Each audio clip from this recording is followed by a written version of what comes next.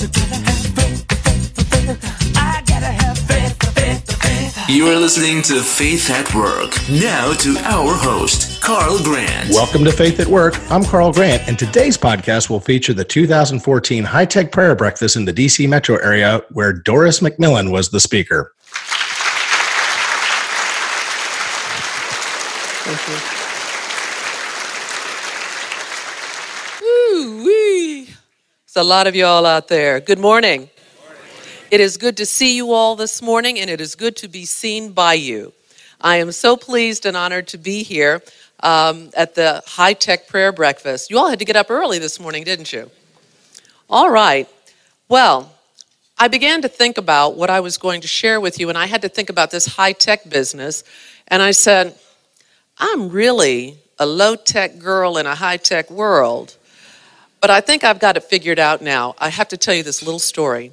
In 1998, I was working with on a project for the American Gas Association, and I didn't have a computer. And so we were having a conference call about the logistics and everything for the meeting, and one of the principals said, well, I will be on travel, and so I will be communicating by email. Don't ask me where these words came from out of my mouth. I said, I don't do email. And he said, well, we don't do business. And then I said, I do email. And I went out and bought a computer. Now I think I have about 6 computers, a couple tablets, and a smartphone and a dumb phone. So anyway, that's my high-tech story. But technology has really changed a lot about how we do television. And if anyone would have told me that I would be sitting in my office doing voiceover work from my computer and a microphone and a program called Audacity, it's free, I would have said, really? But life changes. I want to give you a little bit of background about me so that you'll understand why I'm where I am today. I was born in Munich, Germany. My mother is German. My father was a black GI who was stationed in Germany. And they met at an Oktoberfest. So I always tell people it must be the beer, which is why I'm here. I never knew a bottle of beer could have such great meaning. But at any rate, my mother and my father met. I was conceived, and then I was put into an orphanage at 13 months. My mother said that a white woman in Germany with a black child was not going to work very well. She told me when I slipped out, she said I came out kind of fast. Just call me Speedy. She said that her mother, my Oma, had to come and take her from the hospital because when they saw that I was black, their whole attitude towards her changed.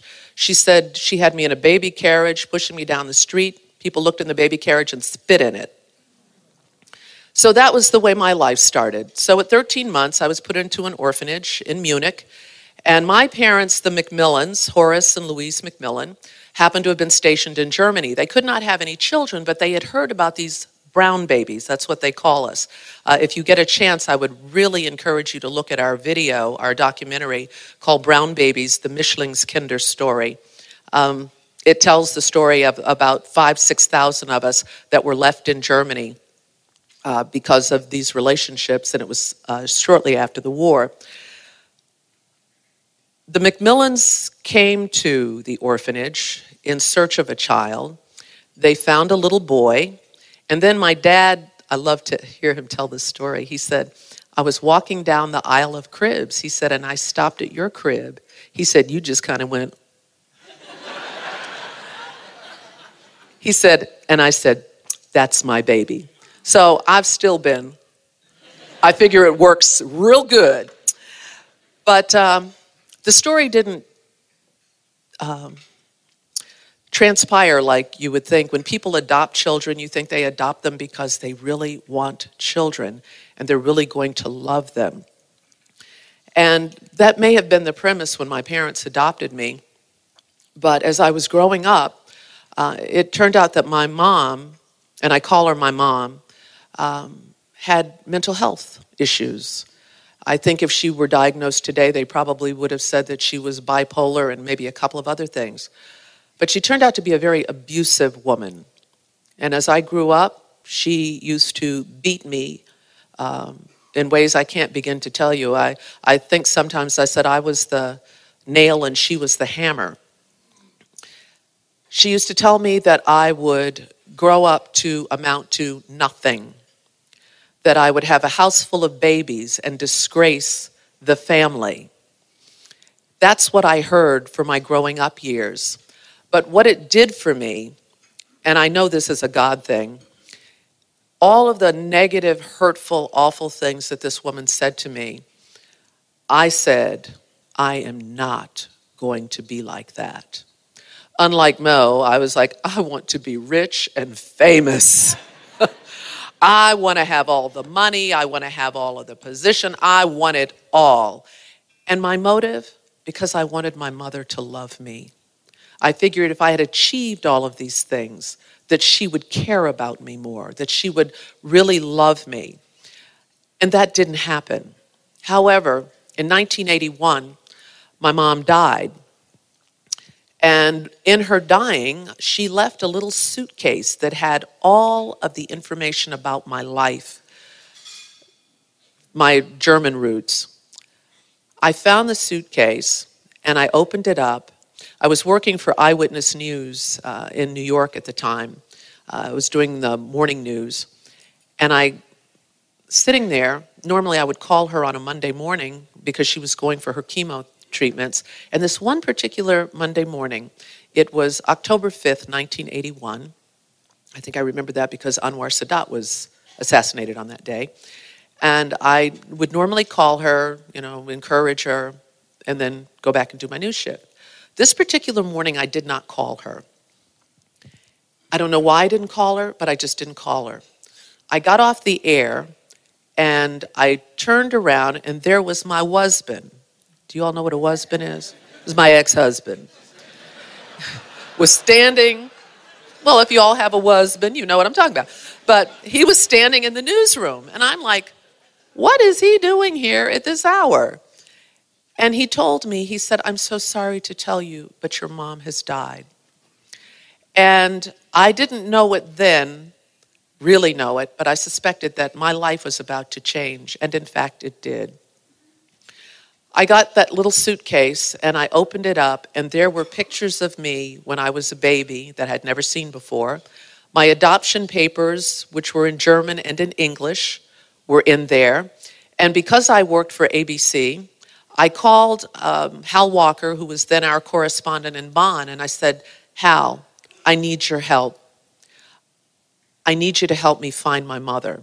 Now you have to understand, all these years, anybody that I knew was German, spoke German, looked German, I thought they might be German, I was asking them, can you help me find my mother? And are you going to Germany? This is the sad part, because I've done investigative reporting. I could have just picked up the phone and called information in Munich and I'd have found her, but don't tell anybody that. But Hal Walker helped me to find her on my 30th birthday. He said, I found your mother.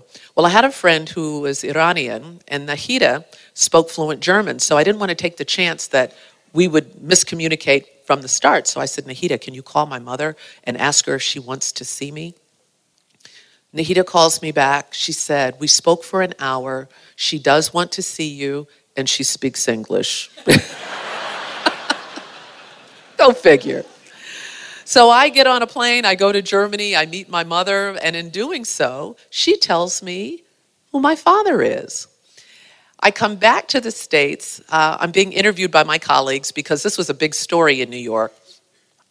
And my co-anchor, one of my anchors said, so do you know who your father is? I said, yes, his name is Ernest Barnett, and I have reason to believe he lives in this viewing area.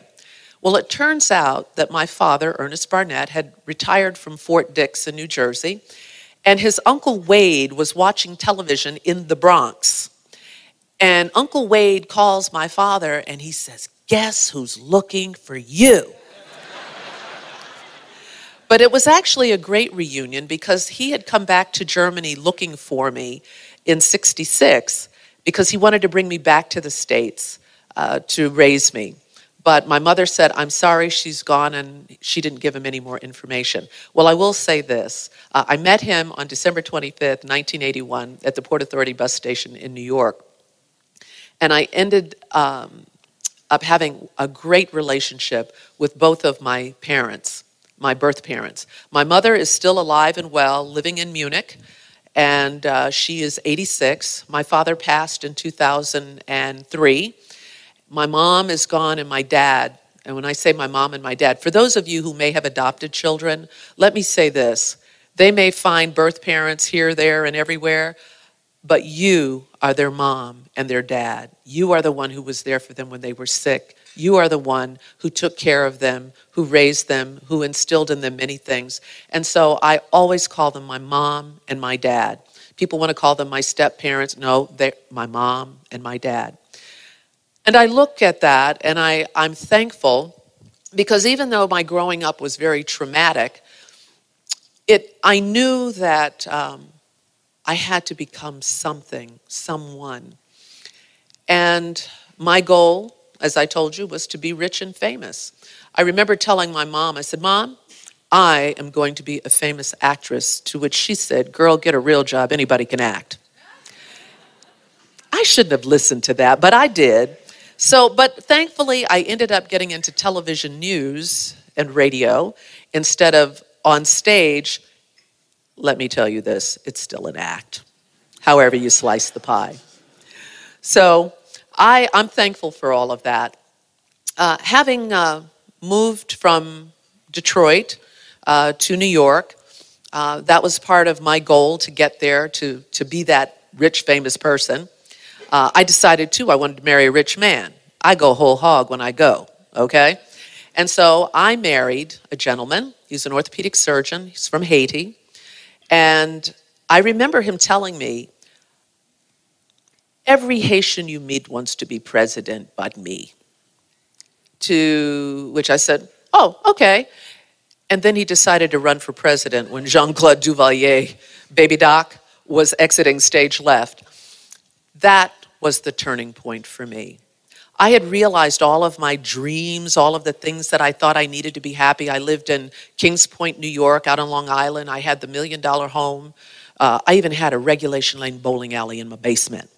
And you know that wine, Mo, that you drank? I had a 700-bottle wine cellar, which was good for starters. And I had all of the trappings, all of the things that you think you need to be happy, all of those things that you think are going to be life-changing for you. Well, let me tell you, things come and go. The year that my husband decided that he was going to be president, we lost everything. Have you ever seen anybody evicted from $1 million home? It is an ugly sight. Your fine Oriental rugs lying out there on your manicured lawn, your crystal, your china, your art collection, your things, your children, their things, everything. We lost it all.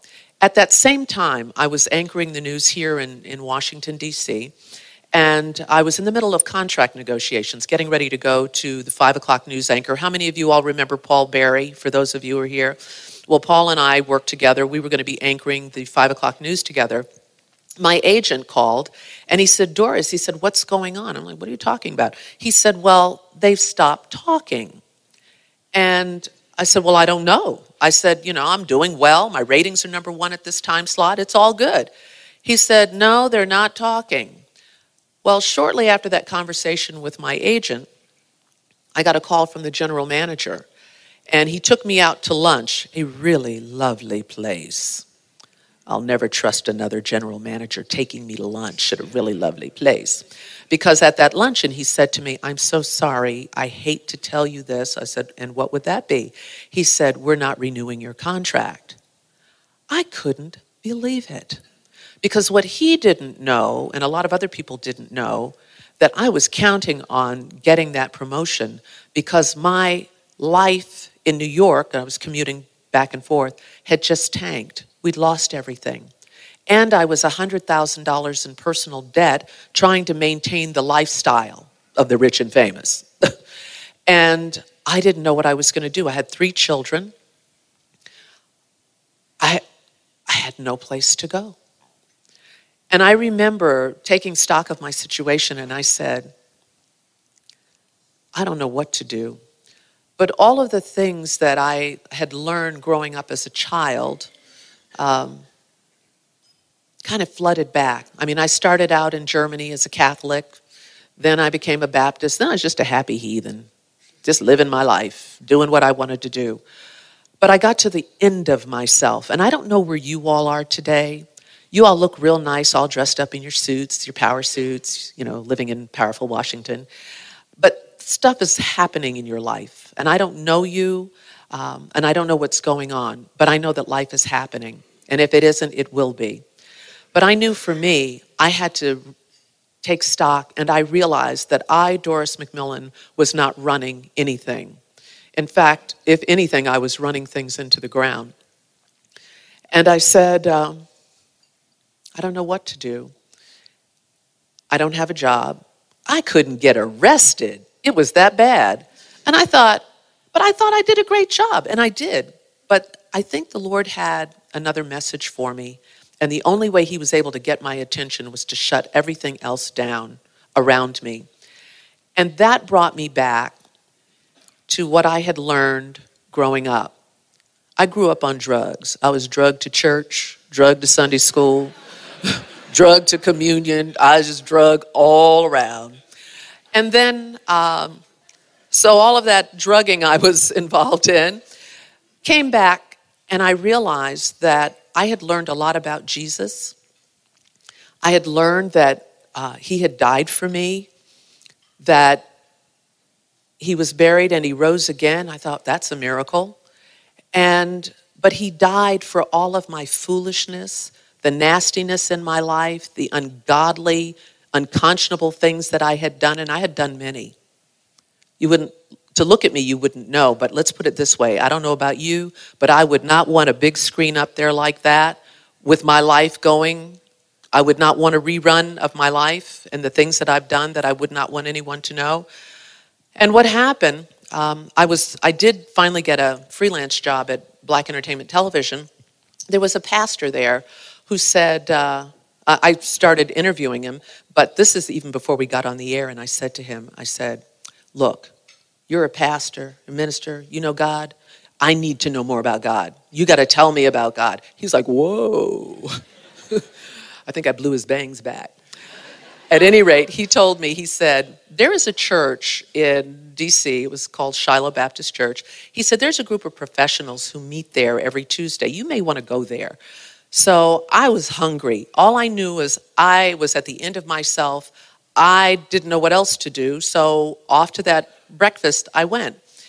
And I was defined by what I did in life. I was a television personality. And that's how I saw myself. And when I got to that breakfast, I had to stand up and introduce myself. And here's how it went. I'm Doris McMillan, and I need to know more about God. There was a young woman sitting in the back of the room. Her name was Yvonne Esau. She was with an organization called Campus Crusade for Christ, also now known as Cru. And she, very soft-spoken young woman, she raised her hand and she said, I will help you. That was the life-changing event that happened to me, and it happened in 1986. For 2 years, Yvonne came to my house every week, and we met, and she took me through the Bible. She took me through a series called Practical Christian Living. And she taught me what I believed and why I believed it, and she gave me such a strong foundation. It was life-changing. I have to tell you, my life has not been the same. Now, I've been through some other things since that time. I went through bone cancer in 2003. I went through another surgery that almost took my life. I've been through another marriage. I've been through the ups and I've been through the downs. And like Mo said, I got peace. Now, I don't know where you are today, but I have a gift for you. And because it's my birthday today, don't sing.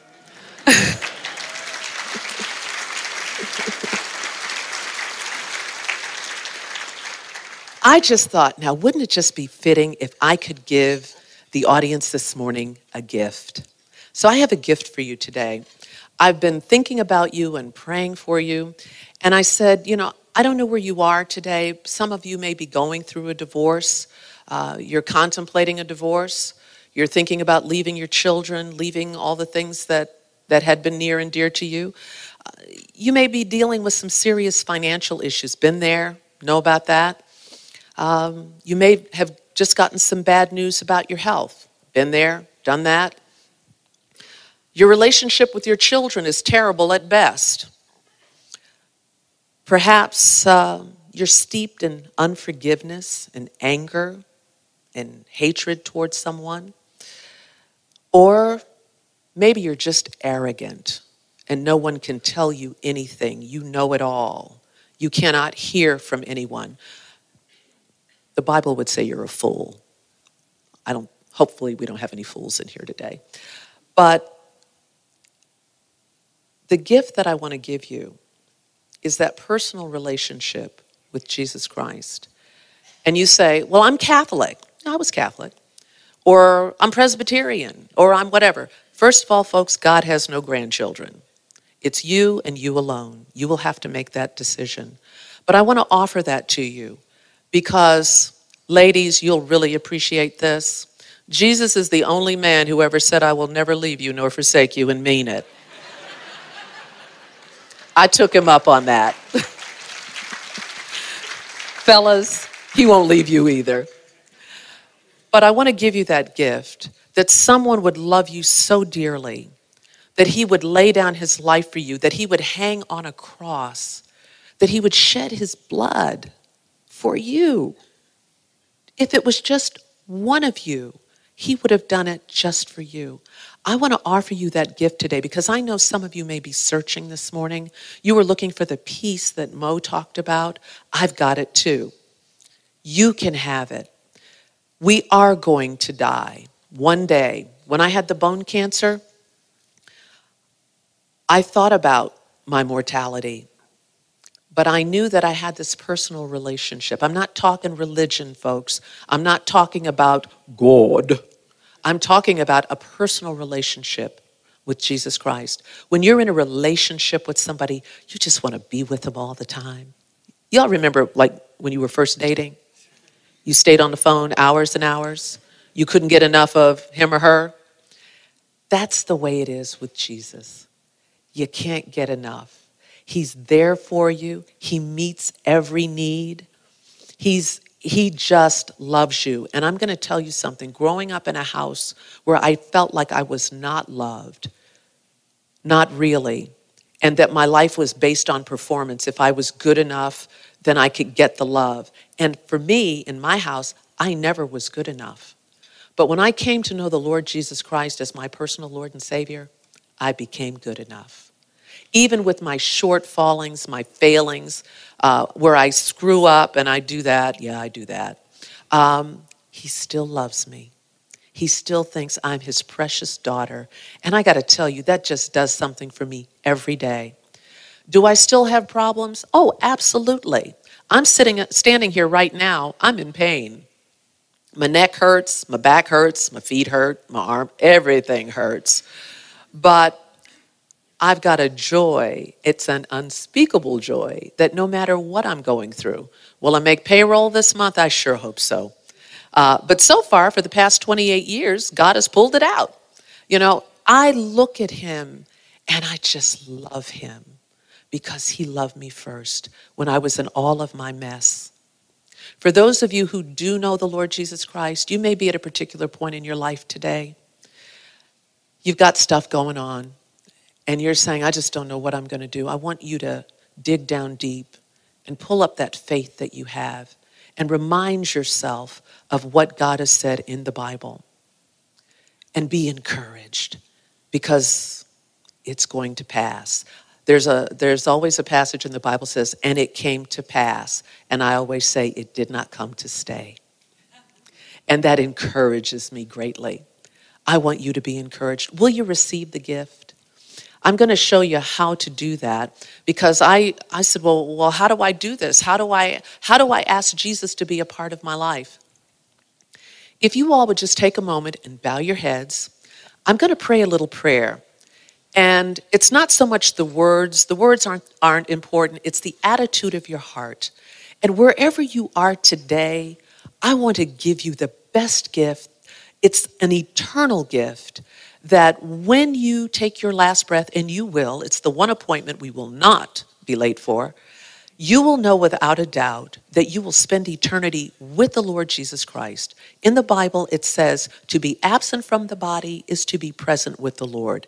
And I know that you do not want to go to the hot place. Hell is very real. It is no joke. I would love to see this entire room again at the end, at the very end, when we all take our last breath. So bow your heads and let's pray this prayer. You can repeat it after me if you like. Lord Jesus, I want to know you personally. Thank you for dying on the cross for my sins. I open the door of my life and receive you as my Savior and Lord. Thank you, Lord, for forgiving me of all of my sins and for giving me eternal life. Take control of the throne of my life and make me the kind of person you want me to be.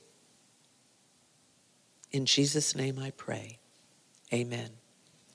If this prayer expresses the desire of your heart, then you can know for sure right now that Jesus Christ is in your heart. He will never leave you nor forsake you. There is nothing that you can do that's so terrible that he would say, done with you. He will forgive you if you ask him. He will also never lie to you. He said, he who has the Son, Jesus, has the life, eternal life, the abundant life on this side of the earth. He who does not have the Son does not have eternal life. I tell you this so that you may know, not wonder, not suppose, not hope, that you have eternal life. Ladies and gentlemen, we're going to be here 60, 70, maybe even 100 years. My girlfriend, a friend of mine, his mom just turned 100 at the end of August. 2 days later, my girlfriend, who takes care of her 100-year-old mom, was diagnosed with 4th-stage lung cancer. Life is going to end on this side as we know it. It is so important that you be prepared to spend eternity with the Lord. That is my gift to you. It was a gift that was given to me. Yvonne Esau gave me that gift, and then she helped me to grow in that. My life will never, ever be the same. And I pray that yours will not be the same after today. You came in this room one way. My prayer is that when you leave, you will leave feeling the peace that Mo talked about, that I have, and that a number of people in this room have. That you will know that even in the midst of your trials and your tribulations, that there is a way out and there is a way through. God, like, Uncle Sam says, I want you. The Lord Jesus Christ wants you. He has plans for you, plans for good and not for evil, to give you a future and a hope. Receive the gift today, my friends, and I'm telling you, life will never be the same. In Jesus' name. Thank you so much for being here this morning. I want you to have a great rest of the day, and you can party for me too. Thank you. Thank you for listening to this edition of Faith at Work. We hope you enjoyed it. I'm Carl Grant. Please follow us on Facebook at www.facebook.com/Faith at Work Radio. And for more information on the High Tech Prayer Breakfast, please visit www.hightechprayerbreakfast.org. You have been listening to Faith at Work with Carl Grant.